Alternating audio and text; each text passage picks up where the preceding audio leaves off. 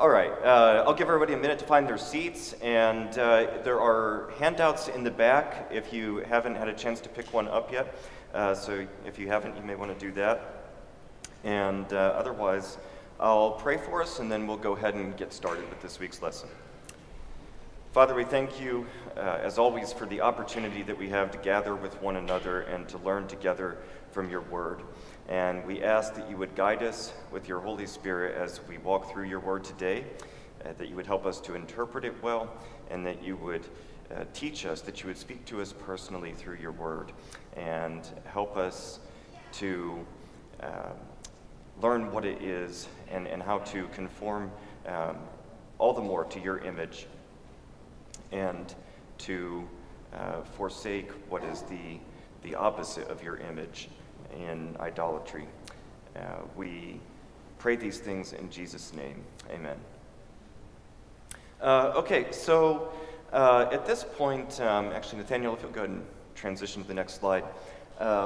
We are kind of turning a corner in the class, and our first 2 weeks were spent talking about what it means to be made in the image of God, an introduction to the topic in the first place, and then a walk through Genesis 1 and 2.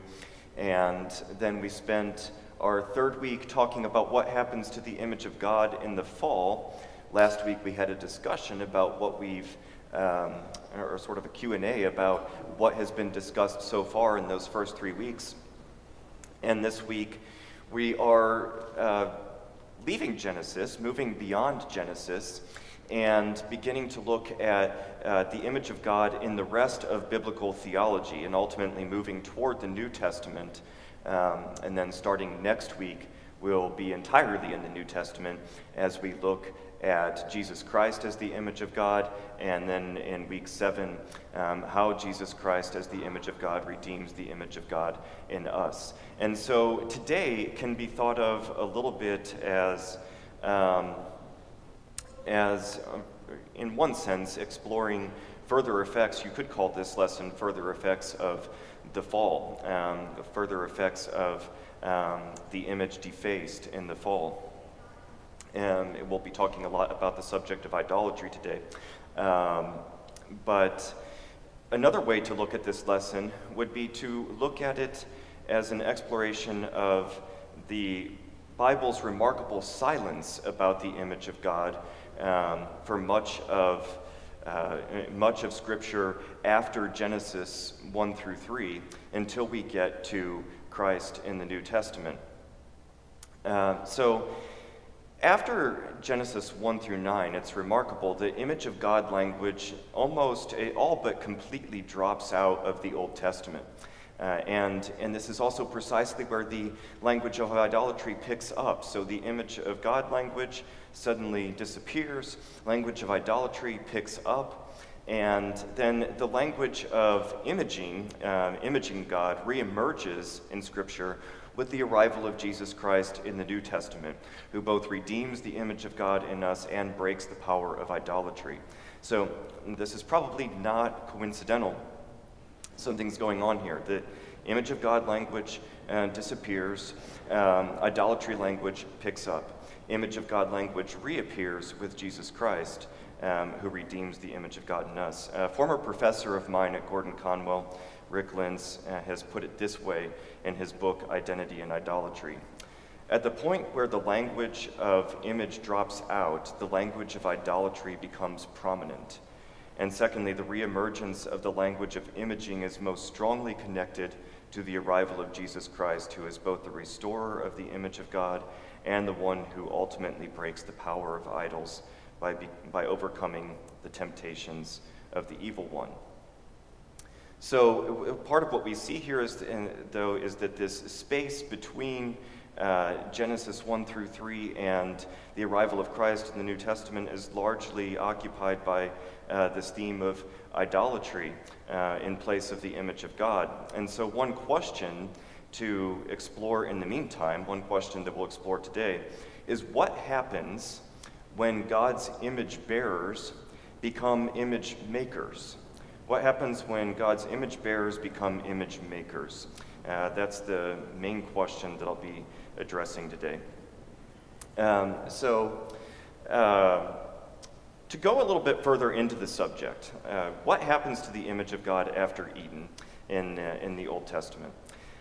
In the previous weeks, we have seen that the word for image, tselem in Hebrew, usually refers to graven images or idols elsewhere in the Old Testament. In fact, that is its exclusive use in the Old Testament after Genesis 9:6. And after Genesis 9:6, this word is never used positively again in the Old Testament. It's used exclusively in the context of idolatry. We have also seen, of course, that one of the functions of human beings as the image of God, part of what it means for humans to be made in the image of God in Genesis 1 through 2, or 1 through 3, we can say, is to represent God, to be God's representation, so to speak, within creation, which is his holy temple, and in that way to fill creation with his glory, and by filling it with his likeness. It was part of the original intent for human beings, part of what it means to be made in his image.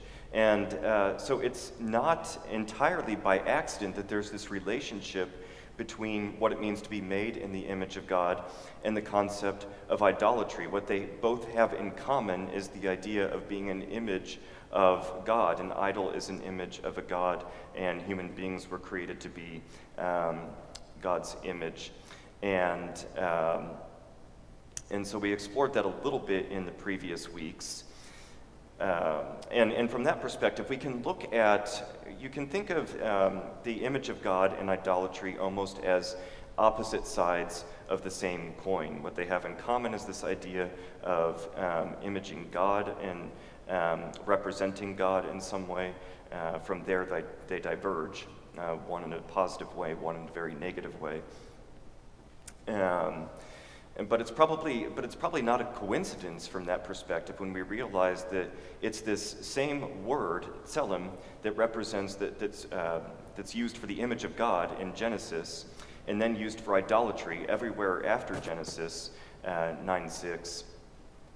It's probably not a coincidence that where image of God language drops out, the language of idolatry picks up. The word hasn't dropped out, tselem hasn't dropped out, but it's referring to something different after Genesis 9:6, to idolatry rather than the image of God. And so when we look at it in this way, in effect, the concept of idolatry replaces the concept of imaging God, of human beings imaging God after Genesis 9:6, after those early chapters of Genesis. And we can flesh this out a little bit further as we look at the essential problem of image making or idolatry in Scripture. What is the problem with idolatry? Well, and in one sense, that seems like an obvious question. The problem of idolatry is that you're worshiping something other than God. Yes, but when we dig down deeper into what Scripture has to say about idolatry, what are some of the specifics? Some of the specific reasons why idolatry is so terrible. If we can begin to see some of these as we look at Exodus 22 through 4. There we go. And so this is the beginning of the Ten Commandments. And God begins by saying, "I am the Lord your God who brought you out of the land of Egypt, out of the house of slavery. You shall have no other gods before me. You shall not make for yourselves a carved image or any likeness of anything that is in heaven above, or that is in the earth beneath, or that is in the water under the earth." And so that prohibition against graven images, against the making of images of God, comes hand in hand with the commandment that you shall have no other gods before me, right at the beginning of the Ten Commandments. And this came up in previous weeks, that it's interesting, thinking of human beings as the image of God is really interesting in light of the fact that the Bible later, in multiple instances, including this one, prohibits making any image of God. How do we put those two truths together? Well, one way of doing it, one way that both Jewish and Christian theologians have done it is that, I mean, basically the conclusion you arrive at is that only God has the right to make an image of himself. It's not necessary. If God wants to make an image of himself, he can do so. And there's nothing wrong with that. What is wrong is us making an image of him. And so, and if you compare Genesis 1:26 through 27 and Exodus 22 through 4, one of the interesting things that we find is that both the terms image and likeness are used in Genesis 22 through 4. Now, full disclosure, those aren't exactly the same words there in Genesis 20 as we have in Genesis 1:26 and 27. Slightly different words are used for image and likeness here. Nevertheless, it is striking that these concepts, synonyms, these concepts of image and likeness appear side by side here, just as they appeared side by side in Genesis 1:26, when God makes human beings in his image and according to his likeness. And that may not be an accident. So it may be that we are actually meant in some way to think back to God's making of his image for himself back in Genesis 1:26 through 27.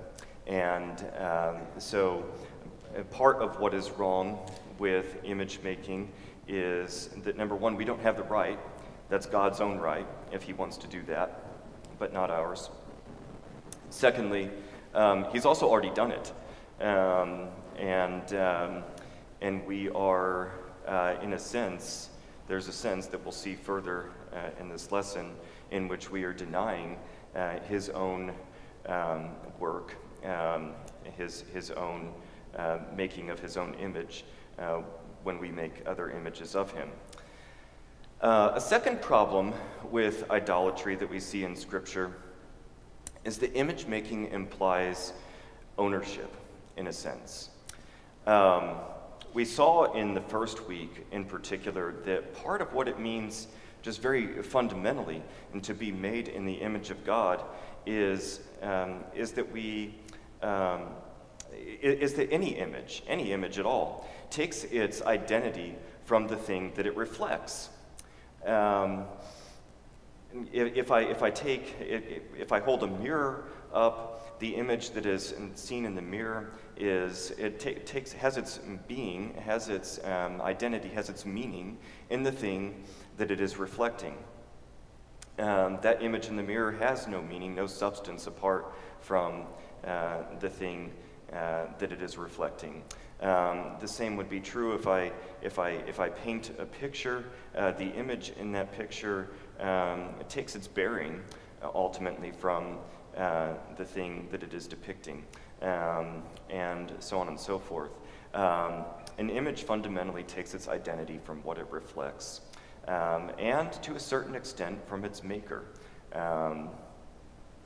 I won't, get overly philosophical about this, but I think, even on a superficial level, we can probably recognize that any work of art, for instance, bears the imprint of its maker.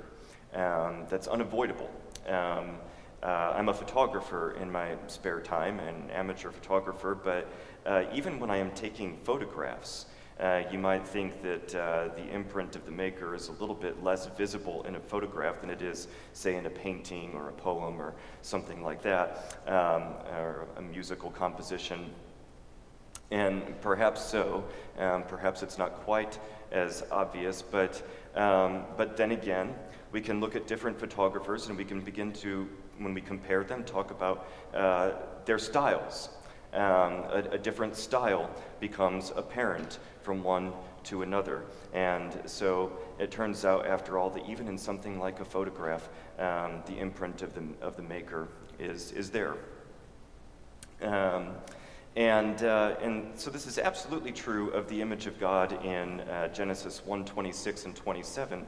Part of what it means to be made in the image of God is that we fundamentally take our identity from God. And our purpose, our meaning comes from God. When we make an image, part of the problem of idolatry, again, is that image making implies ownership. When we make an image, now the roles are reversed to some extent. Now we are the maker, and to some extent that image reflects us rather than us reflecting God. In fact, pagan idolatry in the ancient world, was very much aimed at manipulating the gods, manipulating them by making them beholden to human wills in some way. That's what the whole enterprise of idolatry is at its root. And so that's our second problem here. Image making implies ownership. And is an attempt ultimately to manipulate God. Thirdly, idolatry attempts either to supplement or to replace the God in whose image we are made with an image of our own. And in that sense, it's a reversal of Genesis 1:26 through 27. In Genesis, God makes human beings in his image. In idolatry, the human being attempts to replace the God in whose image they are made with an image of their own making instead. It's a real reversal of the pattern of creation in Genesis 1:26 through 27, an attempt at a role reversal between human beings and God. Okay, so that's the problem that we see with idolatry. But what happens, I want to focus specifically on what happens to the image of God. What happens to the image of God through this process of idolatry? In other words, we're getting back to that question, what happens to image? What happens when image bearers become image makers?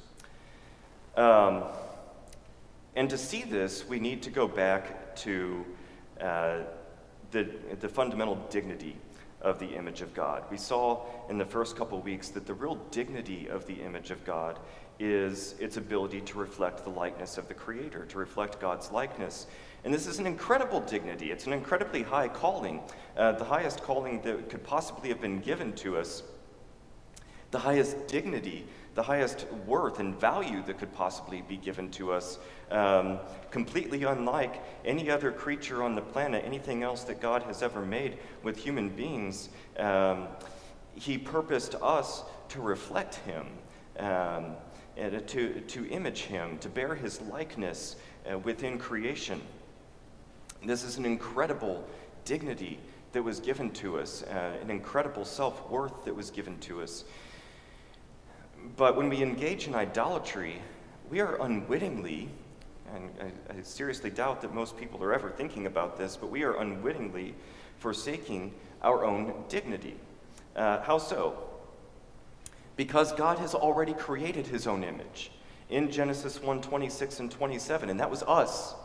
He created his own image, and so in a sense, when we create some image of our own making of God, we are in the process denying God's making of his own image. In other words, denying our own imaging of God. We're denying our own dignity. It's as though we're throwing it in the trash can in the process of making some other image of God. We're unwittingly replacing ourselves. Not just replacing God, but also replacing ourselves at the same time. In addition to forgetting God, we forsake our own dignity and our own self-worth too. We degrade ourselves. The process, the enterprise of idolatry necessarily is our own degradation of our self-worth. We see this in a couple instances in Scripture. Psalm 106, 19 through 20 is one place that we want to turn. This is Psalm 106 recalling and reflecting on the most infamous story of idolatry in the Old Testament, which is the golden calf in Exodus 32. They made a calf in Horeb and worshipped a metal image. They exchanged the glory of God for the image of an ox that eats grass. Now, this might be just about the only instance where the concept of the image of God is recalled on some level after Genesis in the Old Testament. And we don't specifically see image of God here, but there is a parallel there between the idea of the glory of God, which we apparently possessed in some way, and the image of an ox. There's some sort of antithetical parallelism, a contrast, in other words, between the glory of God and the image of an ox. And it may well be that Psalm 106 is also remembering there the fact that we were originally made in God's image. And in that sense, we portrayed the glory of God. But the glory of God has been exchanged through the process of idolatry for the image of an ox that eats grass. We're lowering ourselves there, and Romans picks this up in a way that shows the degradation of the human being even more. If we go to Romans 1, 22 through 25. So Paul is definitely picking up Psalm 106, 19 through 20, in Romans 1, 22 through 25. And he writes, claiming to be wise, they became fools and exchanged the glory of the immortal God for images resembling mortal man and birds and animals and creeping things. Therefore, God gave them up in the lusts of their hearts to impurity, to the dishonoring of their bodies among themselves, because they exchanged the truth about God for a lie and worshipped and served the creature rather than the Creator, who is blessed forever. Amen. So, according to Paul, first of all, Paul is picking up the idea of the exchange of the glory of God for images, idols, in other words, idolatrous images resembling mortal men, birds, animals, other creeping things. He's picking up that idea of the exchange from Psalm 106. And then, as he fleshes it out and explicates that a little bit, he starts talking about the lusts and the impurities of the human heart. God gave them over to the lusts of their hearts, to impurity, to the dishonoring of their bodies, because they exchanged the truth about God for a lie and worshipped and served the creature rather than the Creator. We come back to the truth there that you become like what you worship inevitably. In centering ourselves on God, we reflect God. In centering ourselves on creatures and animals, we become more animalistic, less like God. And so Paul really spells out there the way in which idolatry leads to the degradation of the human person. It is our self-degradation of our self-worth. And so this plays out as within his larger argument within Romans 1, 18 through 32. Paul shows how idolatry ultimately evidences itself through all sorts of corruptions and perversions of human character. The dignity of the Imago Dei, the dignity of the image of God, is lost through idolatry. That's essentially what Romans 1, 18 through 32 is showing us. And so all of this relates back in some way to Genesis 3, which was the first time that we tried to be independent of God. In the fall, we saw a couple weeks ago, we attempted to be like God, knowing good and evil, determining good and evil for ourselves. and yet independent of God. In doing so, we became less like God than ever. Now, this isn't surprising when you remember that whatever it means to be made in the image of God, as image bearers, we fundamentally gain our identity from God himself. So in seeking independence from God, we actually become less like him, not more like him. That very seeking of independence is a real problem for a being that essentially takes its identity and purpose from God. And so similarly, in idolatry, we deny the source of our true identity, and we lose our dignity as a result. And so to summarize a lot of this, what Scripture is telling us through this silent period between Eden and Christ, most of Scripture, in which we don't hear much about the image of God, but the image of God seems to be replaced instead with the language of idolatry. One of the things that we ultimately see come through very clearly is that all of our good is tethered to God. And as a result, the greater our independence from him, the more diminished and impoverished we become. And any time that we give our worship to something other than God, not only are we forsaking God, but we are actually devaluing ourselves, forsaking our own inherent dignity in the process. Another way to say that is, in forsaking God, you inevitably forsake your own dignity. And so,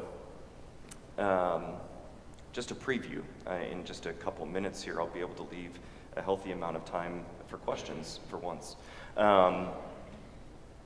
But to preview where we're going from here, it also seems to be no accident that the image of God language reappears in Scripture with the arrival of Jesus Christ.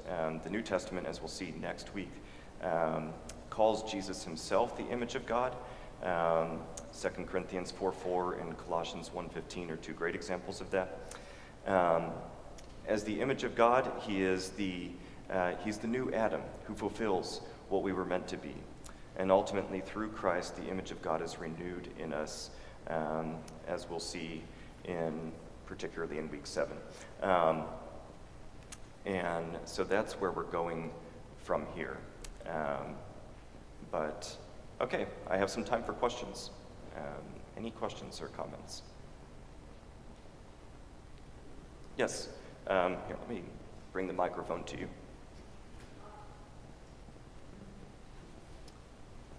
And make sure that it's on. I'm not sure. You can try that. I'm not sure if that's on. Joanne, my question... Here, one second. I think... Is that on? Oh, it is. Okay. Sorry. That's okay. Today's lesson, and I may have missed this point in the past, but what struck me so much was that anything that reflects God's image is alive. So even if we had a photograph of Christ, maybe people would attempt to worship that photograph thinking it was the image of Jesus Christ, but it's not alive, and God doesn't want any image to reflect him that is not living and breathing, which is what we as humans and what Jesus Christ was, alive.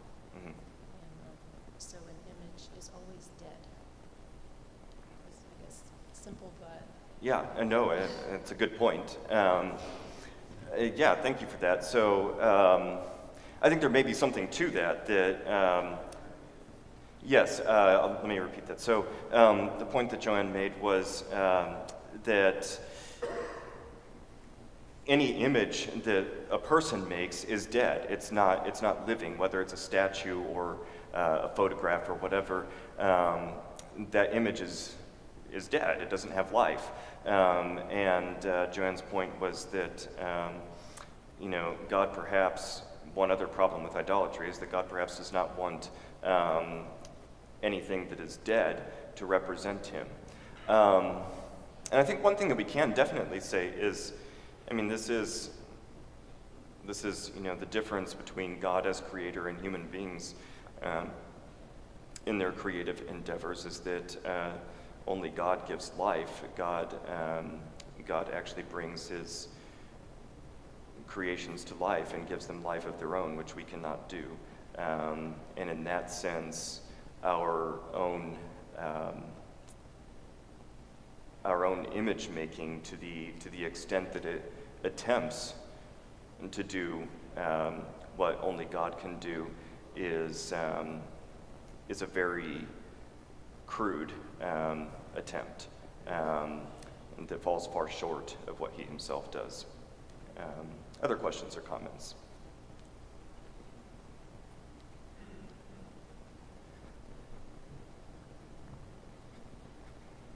And I know this is kind of an age-old question, but within churches across the world, we have statues of Christ.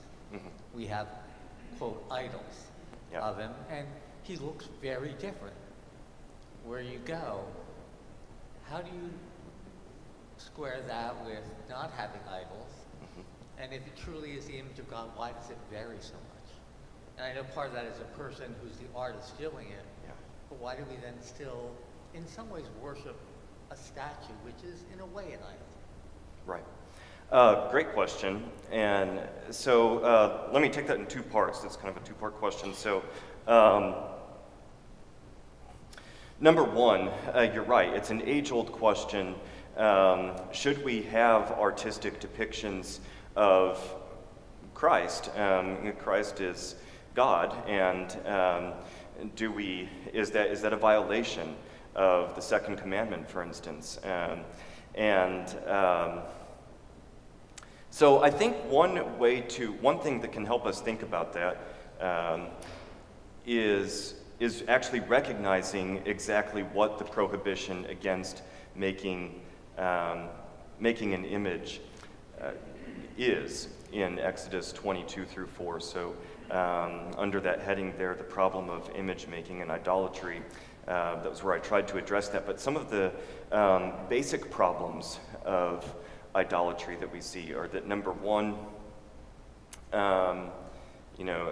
only God has the right to make an image of himself, but another is that image making implies ownership, and another is that image making attempts to supplement or replace God with an image of our own making. When we look at image making in that sense, it becomes pretty clear, and I think this holds true through all of Scripture and even more broadly in the ancient world, with the making of images of gods, with the making of idols.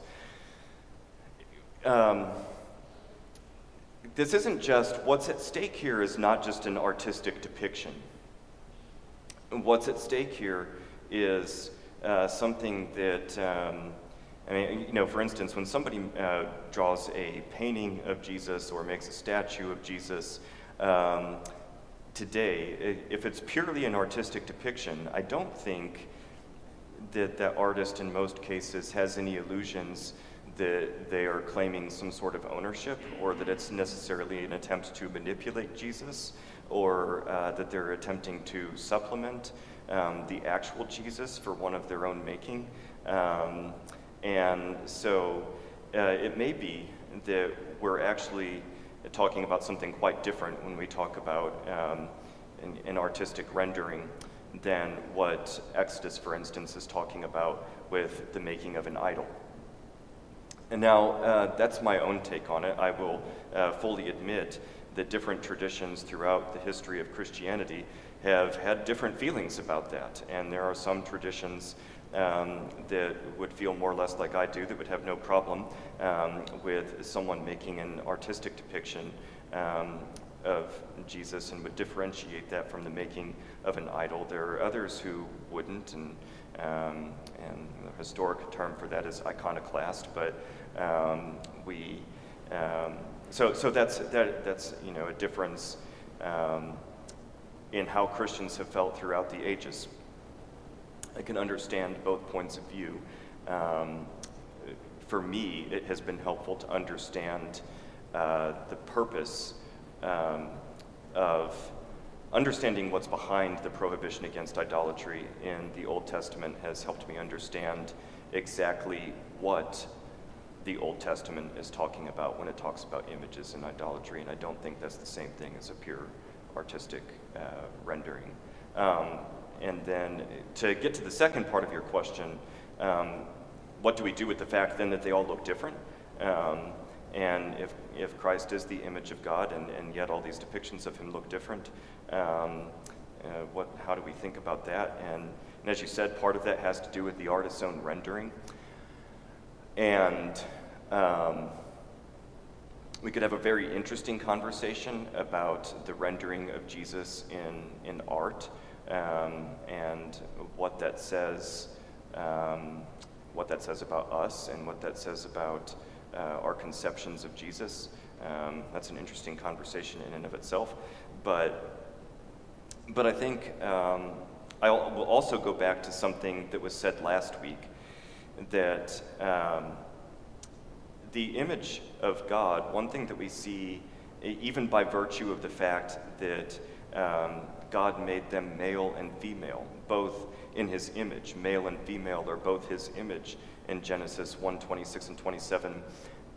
One thing that we see from that fact alone is that whatever it means to bear the image of God cannot mean uniformity.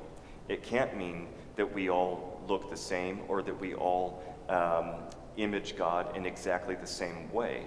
The basic difference between male and female that we see in Genesis 1:26 and 27 prohibits us from thinking that. And so it seems that that diversity has always been a part of the image of God, that there are diverse ways in which we can represent God's image and likeness. And so on the one hand, we have to remember that those artistic depictions of Jesus are just artistic renderings. None of them are actually what Jesus historically looked like, which we just don't really know. But at the same time, they could actually be capturing a little bit of the theological truth that diversity has always been an inherent part of the image of God. Yes? Regarding the artistic viewpoint,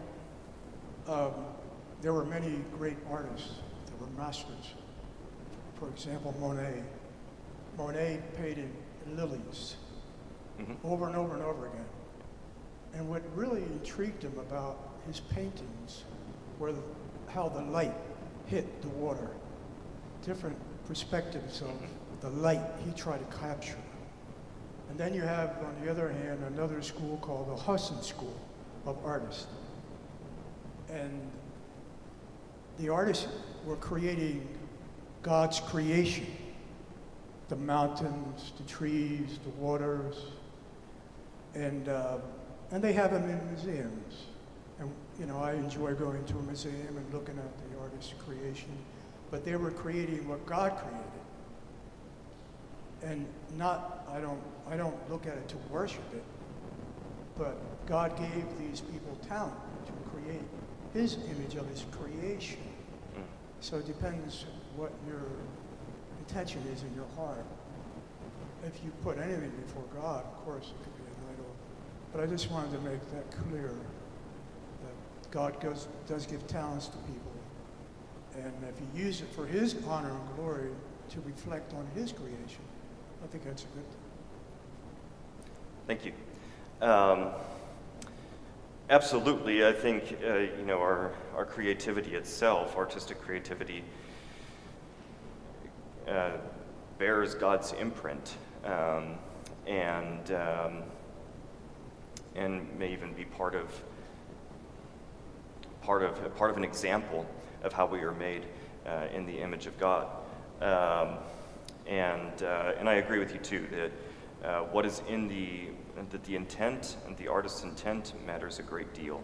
And I also liked what you said about regarding Monet and Monet's tendency to paint the same subject again and again. We get a little bit of a different perspective on the subject each time, and I do think that's I think that's a helpful concept to keep in mind anytime we're doing theology. That the Gospels, for instance, I think can be a reflection of that same truth. We have 4 Gospels and 1 Jesus. Not that one of the Gospels is any more true than the other. They're all true. They're all true depictions of Jesus Christ. But we have 4 different perspectives on the same Jesus because perhaps he was too large, larger than life, too large to capture in a single narrative. But I want to say one final word real quick in talking about just art and art versus idolatry.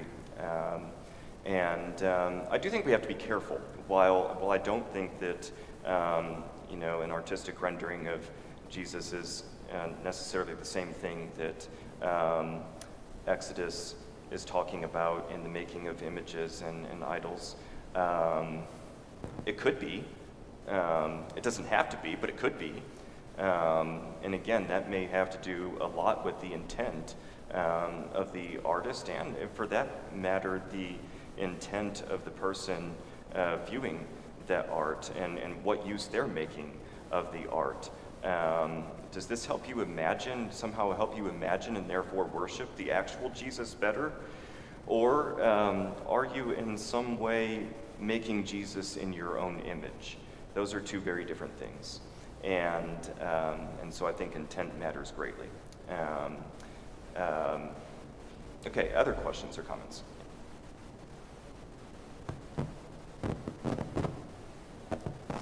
The first one, just a comment to kind of complement what you were saying. I think it's important in Exodus 4 to read it in the context of Exodus 5, right? Because the follow-on statement is, you shall not bow down to them or worship them.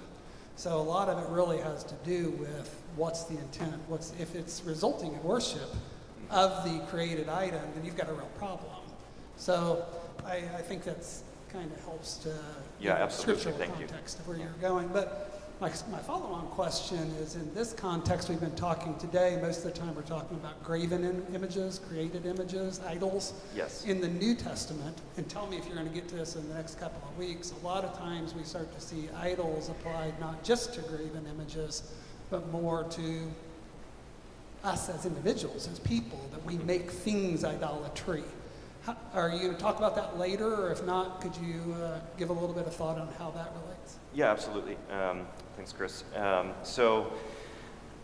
probably won't really get to that in the next couple of weeks, so I'll say a little bit about it now. And I'm glad you brought that up, because there's often in the Old Testament, when we talk about idolatry, we're talking about literal graven images, and we're talking about an actual physical object that you might bow down to. And when we talk about idolatry in the church today, and I think this is even true in the New Testament already, and I would even say that there are examples of this in the Old Testament, we're broadening the concept to refer not just to a literal physical object, but in a metaphorical sense, and anything can be an idol. Your money can be an idol, your career can be an idol, your education can be an idol, your children can be an idol, your spouse can be an idol, anything can be an idol. And it doesn't even have to be inherently bad. Anything that we put in God's place, that we allow to occupy the place in our heart that should be reserved for God, that primary place, becomes an idol. And so one thing that I think is helpful actually is to look at Exodus 22 through 4 and see that there are 2 separate commandments, but they go hand in hand with each other. The first one is, you shall have no other gods before me. The second speaks specifically to the making of graven images. But if they go hand in hand with each other, then we really are talking fundamentally about the idea of worship. And it may be that first commandment actually applies to the more broad sense of idolatry that we have, having no other gods before me. You can make anything your God, and the first commandment really applies to that. And I do think there are other examples. I mean, I don't have time to go to all of them now, or can't necessarily think of all of them off the top of my head, but I think there are even examples in the Old Testament where you see the concept broadened in that way.